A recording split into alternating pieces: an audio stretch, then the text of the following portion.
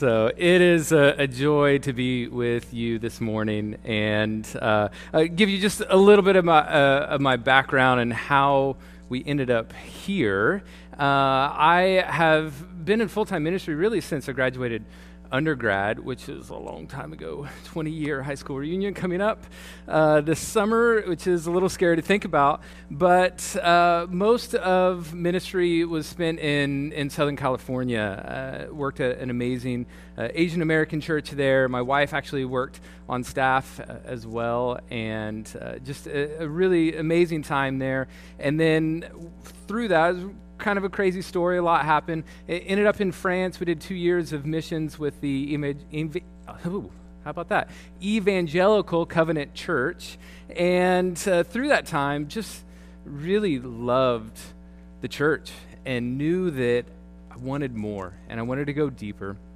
I wanted more preparation, and I was finally ready to go to seminary. And so we actually went to the Evangelical Covenant Church's seminary in Chicago, North Park Theological Seminary.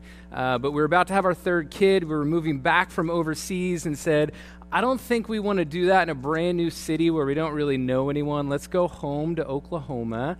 And my wife and I are both from there. We have grannies that are there that can help with kids. And so we did that. We always knew that was going to be a season of preparation, that we were going to be launched out in some way, shape, or form. And so through that, started working at Apple because you need to pay the bills and you need to have insurance, and that turned into a kind of cool career. And so we had looked at Washington, D.C. for a long time and had thought and prayed about being here and being in ministry. There was a job opportunity with Youth for Christ that allowed us to come out here. My wife is the executive director for Greater DC Youth for Christ. And then I was able to transfer with Apple, help open up a flagship Apple location at Apple Carnegie Library in DC.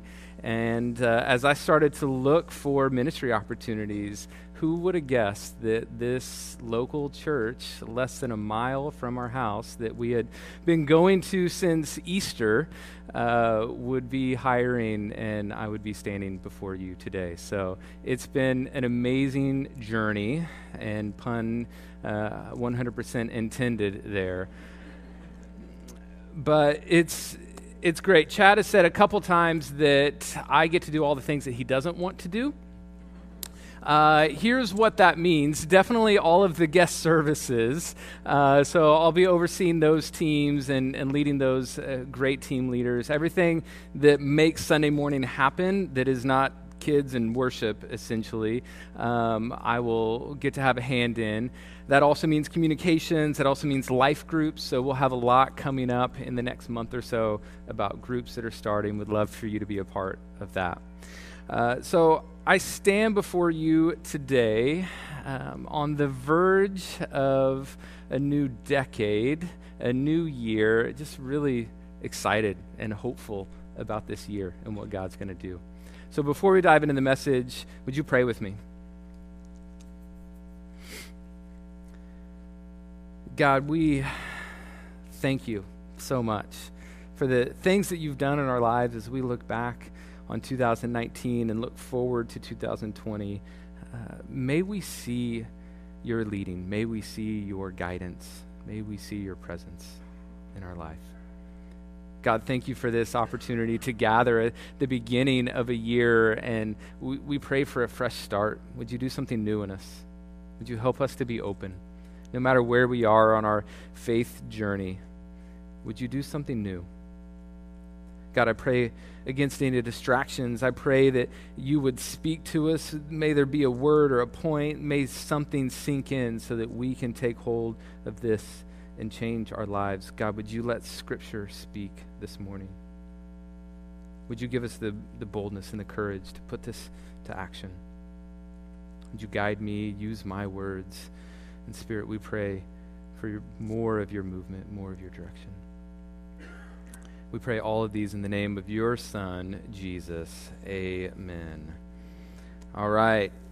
A new year, 2020, and that also brings New Year's resolutions, right? Any resolvers out there? Okay. Here's the deal. Studies would show that if you did make a New Year's resolution, 77% of us can keep that for at least a week, okay? We're only 5 days in, so you're probably doing it, so good on you, okay? Way to go. It's no secret that this time of year, we're kind of get a little obsessed about these resolutions. We'll see internet searches spike, particularly for things like weight loss and for dieting plans. I actually have 2020's top 10 resolutions, if you'd like to see those, all right? We're going to start in the middle. This is what people are resolving to do this year. 4, 5, 6, 7, all the traditional stuff, right? Lose weight, go to the gym, happier, better mental health. I thought that was cool. That was on there. Be more healthy. All right, it's kind of traditionally what we think of. I love number 3 here. People said, forget that. I want to eat more of my favorite food. I don't think I need a resolution to do that, so... But that's cool. Maybe some people do. There's some other ones on here. Number 2, trying something new. Number 8, be a better person. That's cute. I know someone that can help with that. His name is Jesus. Number 9, upgrading your technology. I don't work for Apple anymore. That one's on you. But I love, let's do number 10, staying motivated. And then number 1, actually doing my New Year's resolution. All right, maybe we have to resolve to actually do what we say that we're going to do. But in the first week, maybe things are still together, it's still intact. If so, great job. These are all great things. My life has been improved by doing multiples of these combinations here. And so there's a lot of good things that we can do, right? But I wonder if there's a better thing. Is there something better that we can do? And as we gather here at the beginning of 2020, what will this year hold for us? How will our lives be different as a result of 2020?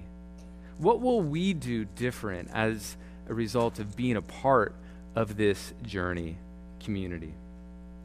The Bible uses this term kingdom, and it uses this to talk about the reign of God.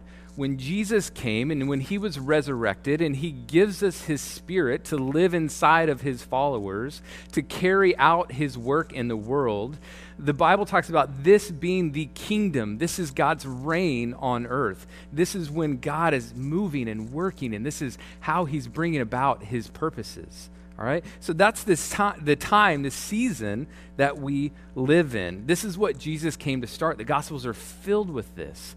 Phrases like the kingdom of heaven, the kingdom of God, the reign of God.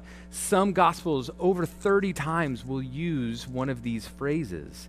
And so if Jesus talked about this and the Gospel writers wanted to make sure that we got this point and really understood it, I thought at the beginning of 2020, let's spend our time talking about what does it mean to live in this kingdom? How do we actually be a part of what God is doing? And how might we be changed in the process? Sound good? All right, that's what we're going to do. We're going to look at 2 Corinthians. If you have your Bibles, there's some under the table. I'll have scriptures up on the screen. You have sermon notes that's in the app. There's all kinds of things you can do. Use your Bible app on your phone. 2 Corinthians 4. We're going to look at this section where Paul is writing to the church in Corinth, and he lays out several different things about how this works, how we live in the kingdom, and how we will be changed. We're going to start in 4, and we'll look at 16 through 18 first.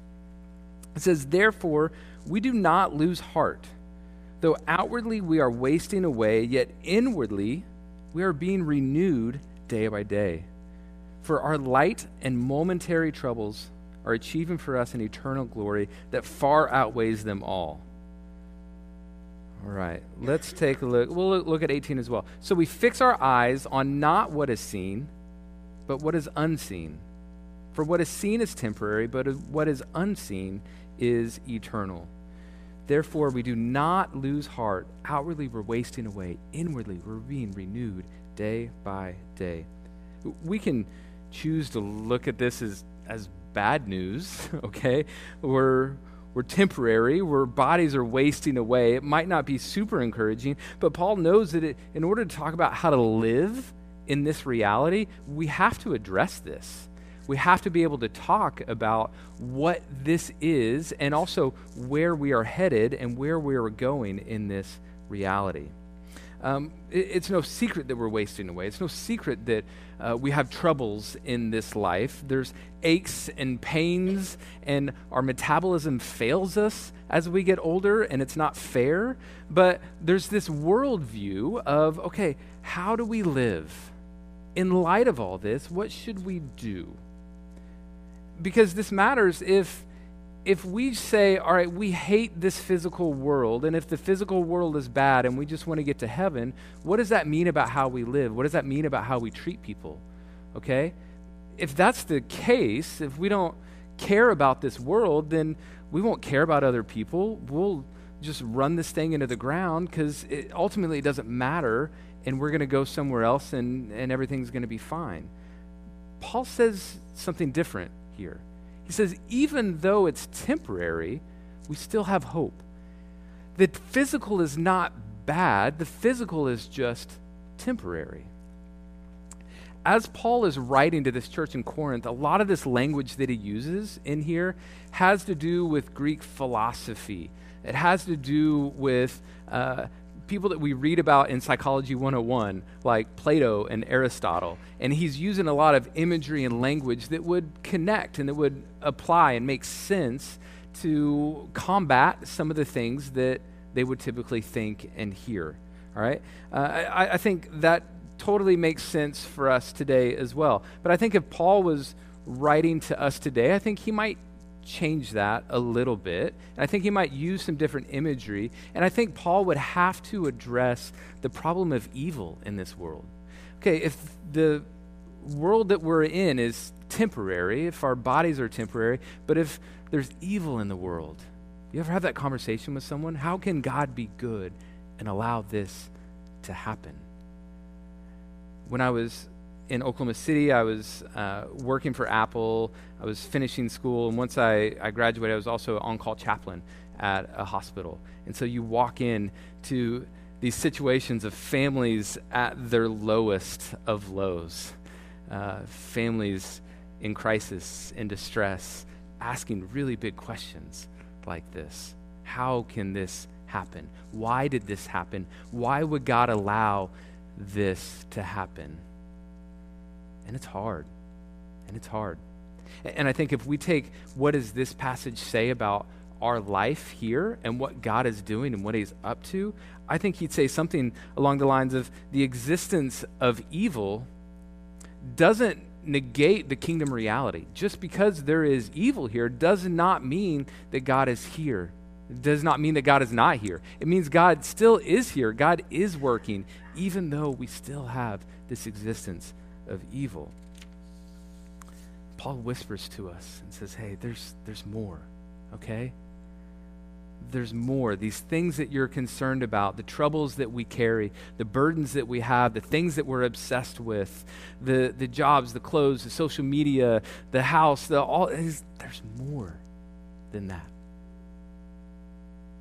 How will we live this year in light of the kingdom?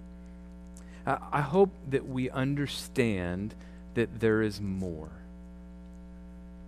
But we also have to see that the kingdom is here and the kingdom is now. And this is some really cool stuff. We have to be able to talk about what does heaven mean? Is our life, is this all about saying a prayer and getting a ticket to heaven? Is that all that we need to do in this temporary life, in this phase? Or is there something different that's happening?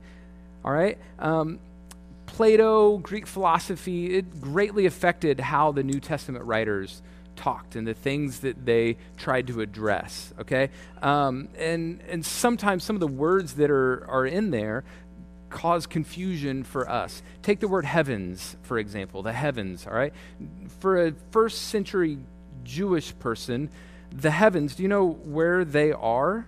The heavens are anything an inch above the ground. And so we have this physical world, but we have this world. It's not necessarily clouds. It's not necessarily far, far away, the spiritual world. It is this, okay? And sometimes our pop culture doesn't help either. We have images of heaven, like little naked babies with wings, and we have pearly gates, and we have all these things. Disney talks about it. Disney says all dogs go where, right? To heaven, right? We don't know about cats, okay? We're not sure. I'm very allergic to cats, but maybe God will heal me of that, and we can have cats as well. So I do want to look at a passage in Revelation, because this is where we get a lot of our imagery on heaven and where we get a lot of our context for what is happening here. When you look, you don't necessarily need to turn there. It'll be up on the screen. Revelation 21 is super important. It says, I heard a loud voice from the throne saying, look, God's dwelling place is now where? Among the people, and he will dwell with them.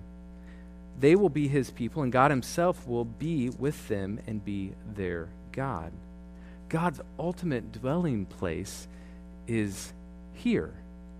Isn't that cool? Like literally, we're talking heaven on earth. And in verse 10, a lot of our images that we have about heaven come from this section. And it talks about God showed me the holy city, Jerusalem, coming down. Okay? This is where all of the pearly gates and the streets of gold and the, all of that is in this section. And this is a picture of Jerusalem, the holy city, coming down here. Heaven on earth. When Jesus taught his disciples to pray, what did he teach them about the kingdom? He said, God, your kingdom come, your will be done, where? On earth as it is in heaven. And so that changes things, right? That changes the way that we care for and steward our world. That changes the way that we treat people, does it not? This is what it means to be a part of the kingdom reality, to be a part of this type of work. It is here, but it's also now. We'll go back to 2 Corinthians here. 2 Corinthians 5, verse 9. We'll skip ahead just a little bit in the section. And it says, so we make it our goal to please him, whether we are at home in the body, like right now, or away from it, okay?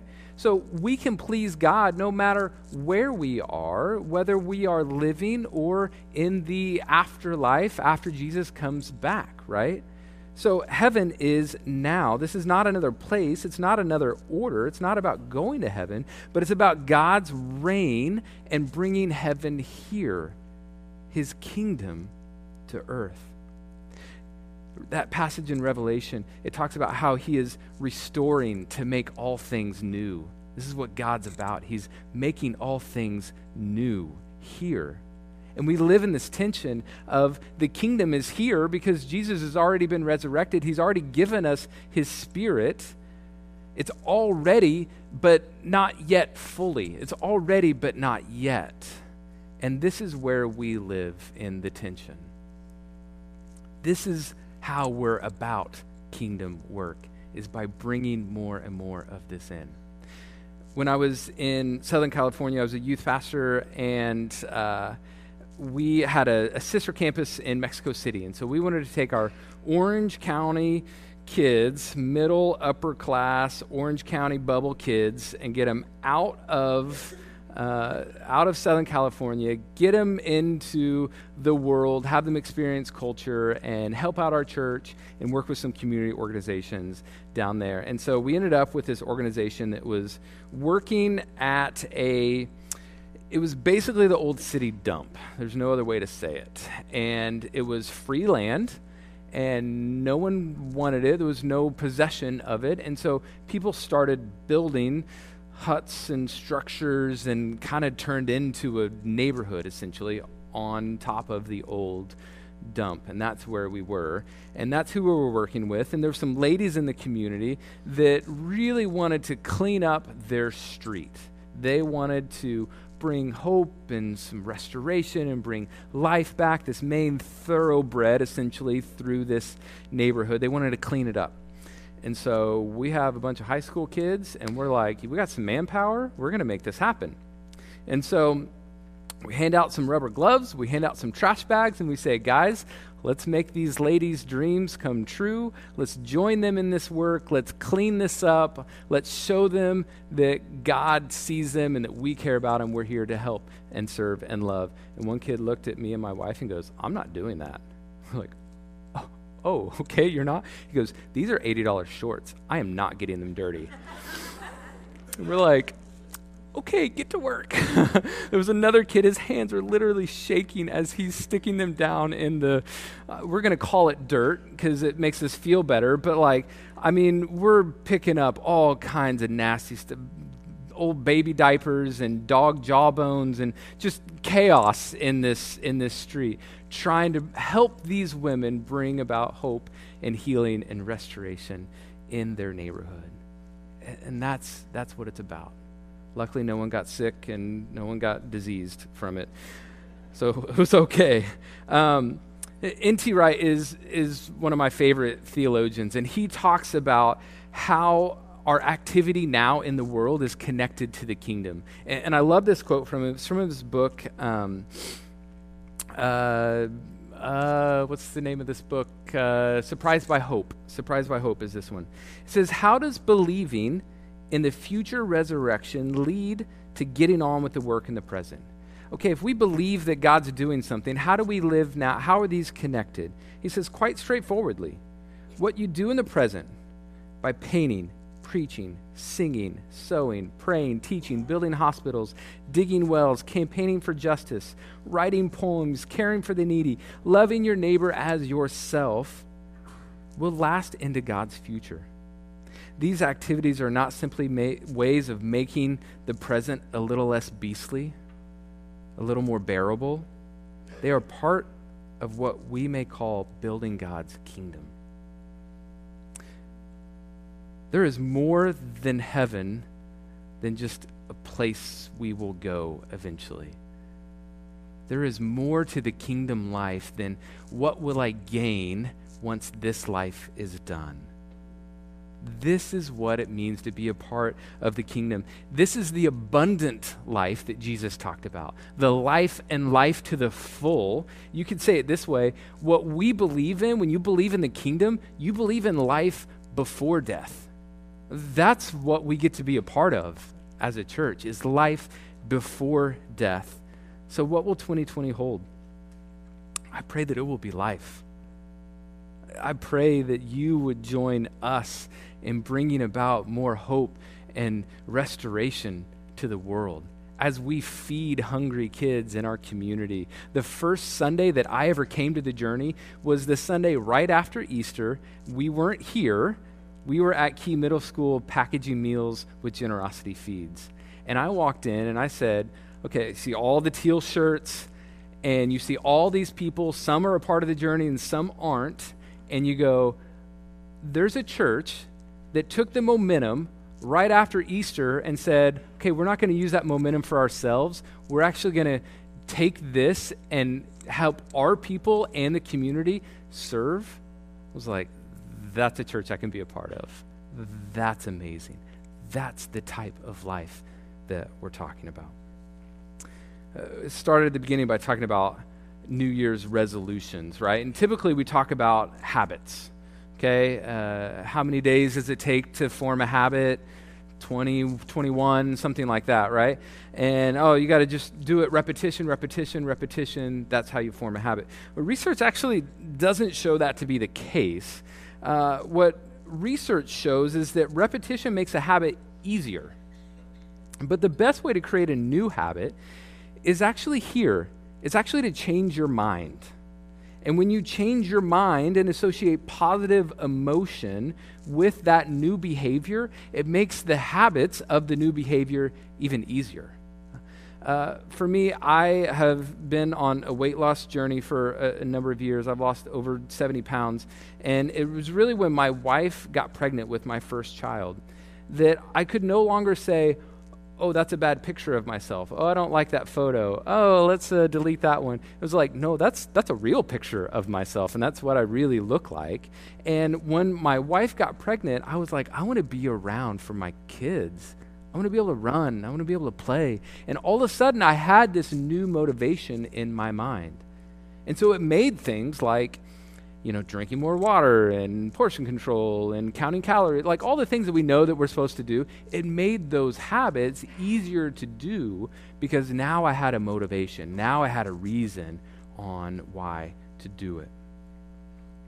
And the same's true with our life in Christ.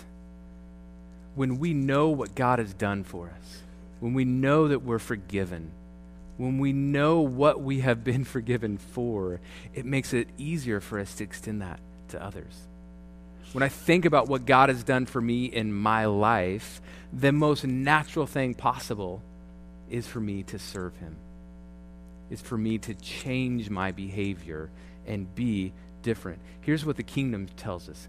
Kingdom participation makes us new.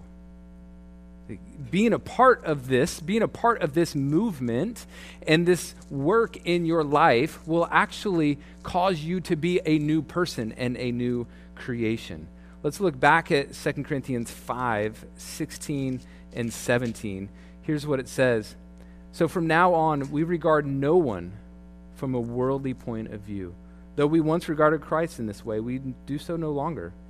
Therefore, if anyone is in Christ, he or she is a new creation. The old has gone, the new has come. If you are a part of Christ, you are new. You are something different. You're a new creation, it tells us in verse 17. Verse 18, if you keep going, it talks about how we have this new ministry that we're a part of. Verse 20 tells us that we have a new title. We are God's ambassador. Literally, God sends us out as an official authority to be able to make him known and to work on his behalf. We are an ambassador for Christ. Do you want to be different in 2020? This is how you do it. Join us in this type of kingdom work because you will be forever changed. So what are the next steps for you? What could this look like? I think it could look like a lot of things, and it's going to be unique for each and every one of you. It might be, I need to have that starting point. I need to get right with God. I need to ask forgiveness. And if that's the case, when we take communion, we'll actually have our prayer team in the back. We would love to be able to pray with you, help walk you through what that means. It might be getting baptized. We celebrated a baptism on Christmas Eve, and I thought it was the coolest way to be able to do that.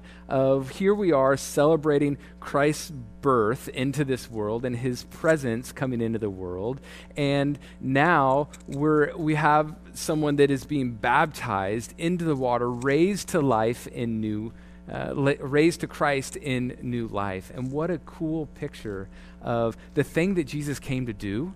We're actually doing it. And the life that he came to give us, we're actually seeing it on Christmas Eve. We had over 32 baptisms this year as a church. 32 people that have made this public declaration that, hey, this is what I believe and this is the type of kingdom work that I am living. Amazing, amazing work of God in our midst. So it might be baptism. It might be, hey, I've been around. I want to be connected here. Maybe it's a starting point class of saying, what's this church all about and how do we get involved and how do we be connected? It might be joining a life group, and we'll have more information about those and how to come, a men's group, a women's group, a couples group, in your home, whatever that is. There's lots of different ways for you to get connected relationally with our community. It might be serving. It might be saying, okay, I'm going to give one Sunday a month to be able to be a part of what God's doing around here. And you guys have already done amazing work with our Erase the Red campaign last month. We've incredible roles, incredible turnout from you to say, yeah, I want to get involved. There's still some places left. So we'd be able to talk to you about that as well. We're only 5 days in to 2020. You have time to adjust your New Year's resolution. You have time to perhaps adjust that and do something with a kingdom focus. In 2020, would you join us in this work of the kingdom. And what better way for us to begin that than with communion? We have this ritual that Jesus started for us, and he said, hey, when you gather, do this in remembrance of me. If you look at 5:20,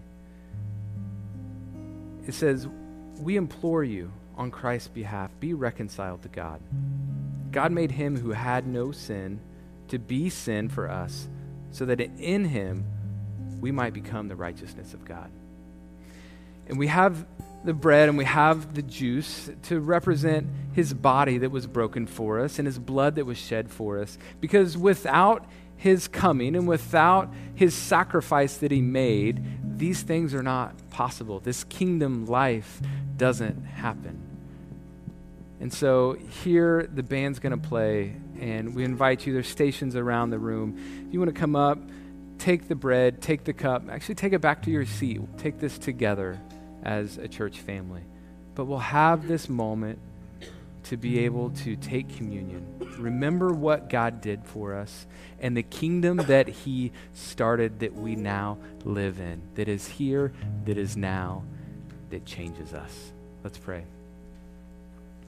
God in heaven, thank you so much. Thank you for your word. Thank you for your son. God, we pray that you would make us new. God, would you bring us new life and allow us to be the hope for the world? Father, we give you the year of 2020 and all of our church activity and our work and the plans that we make, and we pray that you would bless it, that you would multiply it, that you would use our attempts to bring about your kingdom, to be involved in your work, to be your hands and to be your feet in this world and change us in the process. It's in Jesus' name we pray these things.